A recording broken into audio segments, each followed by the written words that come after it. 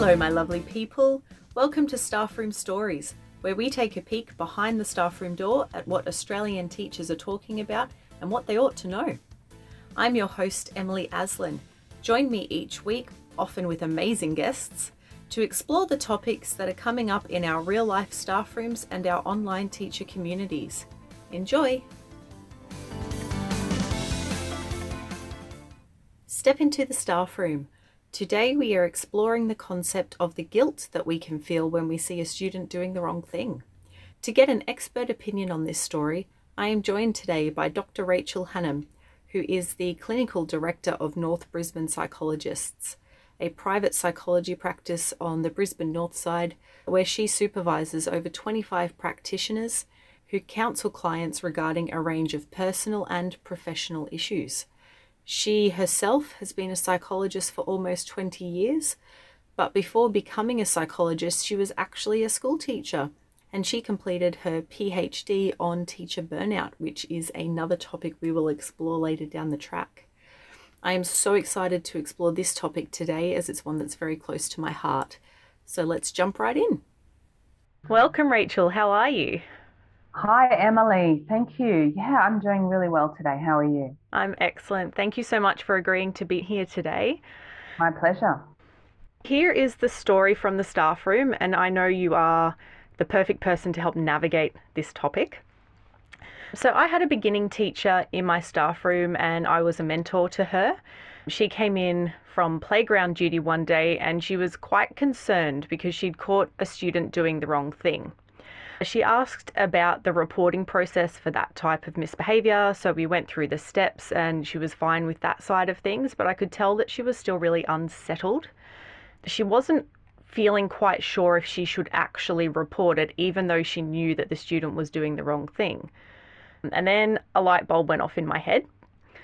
She was feeling guilty about catching the student doing the wrong thing. I was able to recognise that in her because I felt that way myself many times. So you see a student doing the wrong thing and my immediate gut reaction is to look away, to, release that sort of situation and ignore it. Yeah, because confronting it is uncomfortable. It's very uncomfortable, but this beginning teacher, she just looked so relieved when I was able to give her that name for that, for feeling guilty.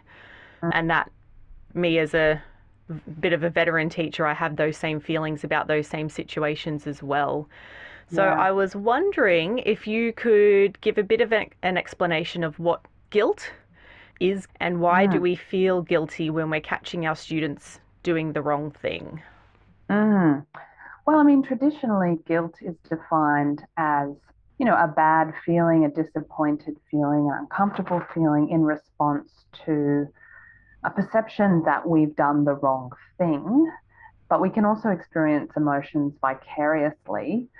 So if someone else is feeling stressed, we can feel stressed. If someone else is guilty, like this student, then we can sort of catch emotions. And so there could be an element of this student is guilty and I'm feeling some of what they're feeling. This teacher's probably quite an empathic person, I would say. And we call this vicarious secondary stress in psychology. So if someone else is stressed, we can feel stressed. If someone else is sad, we can feel sad. And if the student's now been busted doing the wrong thing and feels guilty, then we may feel some of that on their behalf.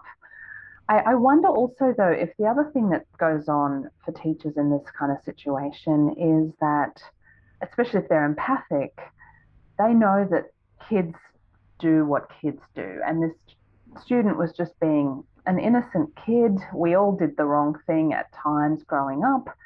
And so on the one hand, there's rules and the student's breaking the rule, written or unwritten rule.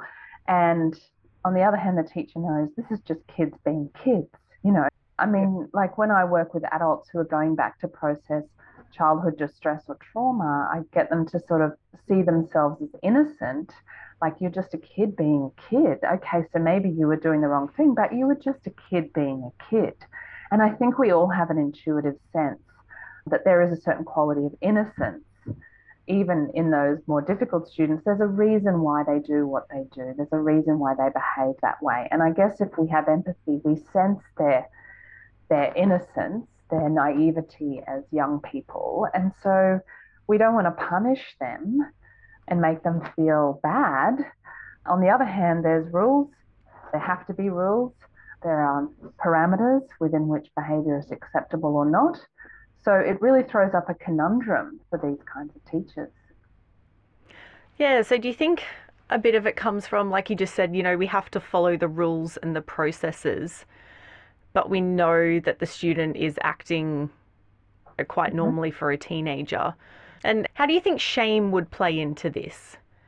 Like sometimes if I catch a student doing the wrong thing, I feel ashamed. And I don't know if it's I feel ashamed for them or I feel ashamed for myself having caught them. Yeah, all of the above can be true at the same time because things in our psyche, what we call multivariate, there's usually multiple facets of elements going on in our experience and our reactions.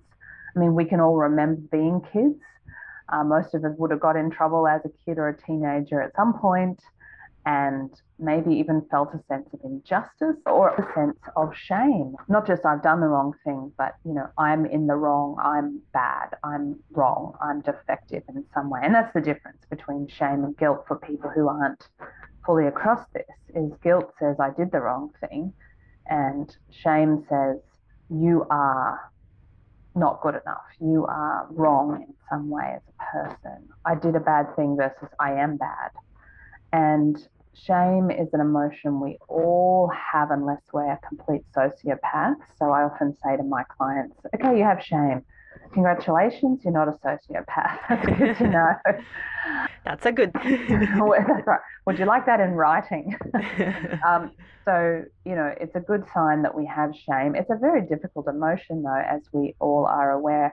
We can feel shame on behalf of other people. It's contagious. And it can trigger our own unprocessed shame from earlier in our lives when, we felt like we were in trouble and we were small and unimportant. And shame comes from not feeling seen. And this is the conundrum in schools and any large organization, is there isn't the time to fully attune to every child, every teenager in every moment. There just isn't enough time in the day. And the rules kind of contain the social and emotional environment and behavioral environment of a school. And yet we all long to be seen. If I've acted badly, underneath that behavior is a hidden reasonableness. Like there's always a reason why I've acted in the way I have, multiple reasons coming together to produce that behavior. And when we don't feel like we've been understood, we don't feel seen and heard, then we end up feeling shame. Whereas if a teacher or any other human being comes to our side and says, why did you do that? Help me understand, it's against the rules, but I'm really curious to know, like, what's going on for you. Then that will produce guilt, more likely to produce guilt. So the other person, the student says, oh, I'm really sorry. Guilt produces apologies, whereas shame produces either withdrawal or defensiveness and aggression. that could result in like further misbehavior. Exactly. Or the student shutting down, feeling really bad, getting a bit depressed, it can sort of either turn inwards or turn outwards and more misbehavior. Whereas if we can produce guilt in the other person through empathy and sort of reminding them of the rules, then the guilt means they're more likely to learn, they're more likely to apologize, all of the more adaptive behaviors. And I'm aware, having been a teacher myself, there just isn't the time in the day to always tune in to every student every time they do the wrong thing and kind of really listen in and understand what's going on for them. You just can't do that. That's not realistic. So teachers really are in a bit of a dilemma in these moments. So, do you think part of the shame that the teacher might be feeling on behalf of the student is a bit of a reflection of shame that they themselves has felt, perhaps as a student also getting in trouble? Yeah, and there can be an accumulative effect over the lifespan. So we've got our unconscious shame from earlier in our lives. And I happen to know, because I can remember it personally, and I've got a lot of clients who are teachers, that it's very easy for a teacher to feel some shame about their own competency as a teacher, to feel like, oh, I'm not a good enough teacher. If I was a better teacher, this student wouldn't be acting this way in front of me. If I was a better teacher, this student wouldn't have failed this assessment. If I was a better teacher, blah, blah, blah. It's very easy to feel down on yourself as a teacher. Would that be true?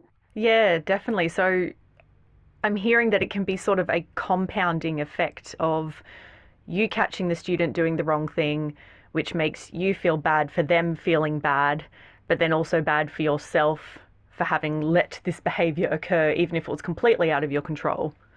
Right. And even in the moment, you might be thinking, am I doing the right thing? Am I handling this well? Am I being too hard? Am I being too soft? Like that shame stuff can come up in an instant. So, if us teachers do catch a student doing the wrong thing and we're feeling all of these feelings, and perhaps the students are feeling all of these feelings, how do you think that links into the school procedures and the school rules? And how does that leave room for compassion and understanding on Mm. top of the need to correct misbehaviour? I think it is possible to display compassionate correction. And it's a fine line, because traditionally the educational system was heavy on punishment. You only have to talk to your parents or grandparents about how they, experienced school to know that there was still physical punishment until not that long ago. And then that stopped, but now there's still social and emotional punishment that goes on in our culture more broadly, and in education. There's still remnants of this where we shame students. We give them the message that they're bad or they're naughty or they're wrong in some way. But a lot of teachers don't want to be doing this. They might be kind of caught up in the vestiges of the cultural tendency towards shame and punishment. And yet a lot of younger teachers just think, I don't want to do that to students. I want to be a compassionate teacher. And so it is really tricky. So first of all, I want to just say my heart always goes out to teachers because, like there's vestiges of punitiveness and punishment in the system, consequences and all of that, which have their place. I mean, like natural consequences occur in life all the time, and students need to kind of get with the program on this. On the other hand, where's the compassion? And so compassionate correction is a term that I sometimes use. And I think it's sometimes as simple as you can say to a student, mate, I know that you thought that was a good idea at the time. There's probably reasons why you did what you did. And is a great word. And instead of but. And instead Yep. of but. You don't want to minimize what you've just said. If you want to show some compassion and say, look, I get it. You're feeling angry, you're feeling frustrated, maybe you're feeling lonely, maybe you're feeling overwhelmed. I get it. And we have these rules. There's a rule around this, and we have these rules for a reason. And so, we've got to do something about this. You can't keep doing that. We can't just let it go. So to me, that's one way of doing compassionate correction is sort of, even though I get that you're struggling, because behavior is just a representation often of an emotional struggle that a student is having. Even though you're struggling, there are these rules. So we can hold the tension of those seemingly opposite things, that we don't want to shame students, we want to show them compassion, and we've got to, Follow the rules. follow the rules and the procedures around behavior management. Like it does seem like they're in opposition to each other, these two things, and yet we need to hold all of that somehow. And I wonder if, particularly, like what you said before about beginning teachers coming through, their younger, society is different, the way we approach behaviours is different. I wonder if some of this shift in the way that we're approaching our own emotions, we're wanting to see that flow on effect to our students. We want to accept their developmentally appropriate behaviours, but the system doesn't necessarily allow for that. Even though we want to see them, we want the students to know that we see them and we understand. But a lot of the time, we can't because of the rules and procedures, and like you said, just the time in the day. We don't have half an hour to sit and have a chat. Yeah. Look, if I was in charge of the education system, there's so many changes that I would make, but we've got to deal with the realities. And that's absolutely right. There isn't the time in the day. The human resources don't stretch far enough in most schools to really dive deep with every student about why they are behaving the way they are. And yet, sometimes just acknowledging the emotions that might be behind the behavior and just seeing behavior as an attempt to meet a need. I think if there's a couple of things I wish teachers knew, that I wish everybody knew in our culture, but that is sort of a basic tenet of psychology, which is that all human behavior is an attempt to meet some kind of need. And usually it's a psychological or social need. So students can behave very badly. And ironically, the need they're trying to meet is to be accepted, to be seen, and to be understood. And it doesn't always take a long time. Sometimes it does, but sometimes you can say, hey, I get it. I see you. I see you frustrated. I can understand that things are hard for you right now. You're overwhelmed. You're angry. You're stressed. Just naming a feeling for a student can help them feel like you see them a little bit, and keeping open-minded and curious about what need is this kid trying to meet. Are they trying to have a sense of belonging? Are they trying to be seen because they feel invisible half the time? We all can relate to those unmet needs because we all have them.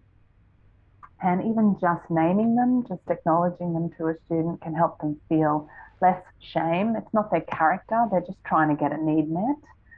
And the rules still apply to everyone. And the rules are there to protect. The rules are there to meet a need as well. They're there to meet needs for protection, equality, support, etc. So I think taking a needs-based approach, really thinking about the psychological needs that exist within a group setting, so the whole body of students and teachers, and then the individual needs. And all of life, when there's tension and conflict, is about trying to sort of hold and balance and understand these underlying needs that sit behind the behaviour. Does that make sense? It does. And so the needs of our students are obviously going to be quite different to our own needs as adults. And I wonder if there is a need for more psychological training in teacher education so that, there's a lot of behavior management training that is very reactive rather than responsive. Yes. So I'm feeling like there's definitely a need for more understanding of psychological developmental stages, acceptable behavior within the different age groups. Yeah. And I take a needs-based approach when I do mediation in workplaces and when I work with my clients, when I do couples work. If all human behavior is an attempt to meet a need, then taking a needs-based approach can be very compassionate, but also very assertive. Like, I see you, I get what you're trying to do here. It's not effective. Like, a lot of our behavior is a tragic attempt to meet a need because, like, we want to be seen and heard. And so maybe we're aggressive and that has the opposite effect. So it's a tragic attempt to meet a need, but there's still the driver is still a need. And if that need is wholly unconscious, then it will be a tragic attempt to meet a need. We do a much better job of getting our needs met when our needs are conscious, and language helps us make things conscious. So if we had the language to understand all of these human needs and the unmet needs of our students, then we could name them and at least make them conscious, even if we can't always get what we want. And yes, I agree with you. I'd love every teacher to get training in needs-based awareness and communication so that they could help students make their needs conscious. And while teachers and students do have some different needs, one need that they have in common is competence. Like, one of the most shaming things for both students and teachers is a perception, a self-perception that I'm not competent. That feels terrible, right? If you think that you're not competent, and it's terrible feeling for a student as well. How our students feel when they think they're failing. Especially in front of their peers. Oh, whether you're a teacher or a student, thinking that you look incompetent in front of your peers is a really awful feeling. So, I mean, that's one need that we can relate to. Nobody wants to feel incompetent, ineffective, out of their depth. It's a very shaming kind of experience. And so just keeping these kind of needs in conscious awareness means that we can have conversations at that level of feelings and needs, which sit underneath the behaviour rather than just focusing on behaviour, because students can very much interpret that as, I'm not good enough, there's something wrong with me, and they feel kind of defective. And that makes their behaviour worse in the long run, and usually isn't good for academic learning and so on. So yeah, I wish that teachers all knew that we're all just trying to get our needs met and staying open to what's going on in that regard really, really might help us navigate this difficult dilemma. So do you think that then links back to this beginning teacher feeling their own guilt of catching the student doing the wrong thing? So perhaps maybe part of them not wanting to report was not about the student at all. It's about them feeling like, well, for some reason I let this happen. Somehow it's happened under my watch, and therefore I'm a bad teacher. I'm the one who's in the wrong. I think you're absolutely onto something there. I remember being a beginning teacher and having this inflated kind of fantasy of how, I wanted to be this amazing teacher. And there's a delusional quality to that, which means that you can easily think that anything that happens under your watch is somehow a reflection of you, even when it's not, right? It can feel as if it's a reflection on your incompetency or your lack of power to, influence students positively or whatever. And it's utterly delusional because we just don't have that much control and that much power. But in the beginning, because people want to do such a good job and we value competency so much, the trick of the mind is to think that anything that happens under my watch is somehow related to my abilities or my personality or something. And so, yeah, I think that there is some shame in a teacher having to go to a colleague or the principal and say, this is what's happened under my watch. It's the same for us in psychology. If we have had a client who has not improved under our care, it doesn't feel good to admit that to a colleague. So we all suffer from delusions of grandeur. And that's another thing I wish teachers knew, particularly early career teachers. I wish someone had said it to me as explicitly as I'm about to say it now, which is that you're working in an overwhelming work environment. Schools are overwhelming places, like schools and hospitals. I've worked in both as a consultant psychologist. They're overwhelming places, and you are one person. And any delusions that you might have that you're going to be perfect and that you're going to be amazing and you're going to be able to handle every situation with poise and brilliance and aplomb, like, get rid of that right now. You can only do your best. There are a lot of restrictions on and a big gap between what you wish you could do and what you can actually do. And so go easy on yourself. I see a lot of early career teachers who are very hard on themselves. Well, they come into my office and tell me they're very hard on themselves. You as their colleague might not realize just how hard they are on themselves, but they're perfectionistic. They expect so much. They expect that, that everybody should like them and they should always do everything really, really well. And I wish that teachers knew they do a very hard job. Go easy on yourself. There's lots of things you can do, but there's lots of things out of your control, and just accept those limitations as quickly as you can so that you don't burn out. Ugh. Amazing. Thank you for that message. I think that is definitely something that all teachers need to hear, not just beginning teachers. Everything that you've said is ringing bells with me. I can tell you right now it's going to be a cause for some self-reflection, as I feel like it should be to everyone who's listening, particularly about going easy on yourself. It's not all in your control, even though it feels like it's supposed to be. And we have to remember, particularly, as a high school teacher, you could be teaching up to 150 different students. You can't possibly be in control of 150 different people, particularly when No. they're teenagers. Yeah, you've got to be so realistic if you want to preserve your mental health. It's a messy, messy job, right? Sort of psychosocially, it's messy. You can have the most beautiful lesson plans, but psychosocially, it's a messy job. Would you agree? Yes, 100%. The mental And load see, and the emotional load, I think if you haven't been a teacher yourself, you just cannot possibly understand. I know, I remember. And so go easy on yourself. You're doing a very hard job, everybody. Thank you so much. All right, so where can our listeners find you if they want to learn more about your practice, more about your work? Where can we find you? So we have a very active Facebook page, which is just North Brisbane Psychologists, and we post 3 times a day or more. I do a live stream every Sunday where we talk about different topics from burnout to emotional intelligence to addiction, all sorts of topics within psychology and therapy. And people can sort of type questions and it's interactive. And we have Instagram, also North Brisbane Psychologist, and our website is northbrisbanepsychologist.com.au, where we have resources and articles that people could look into as well.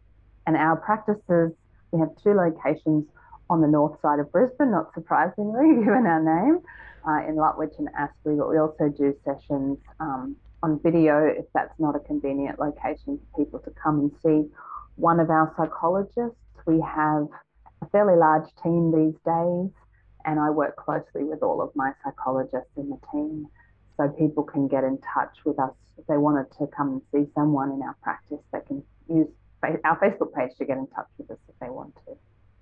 Perfect. All right. Thank you so much, Rachel.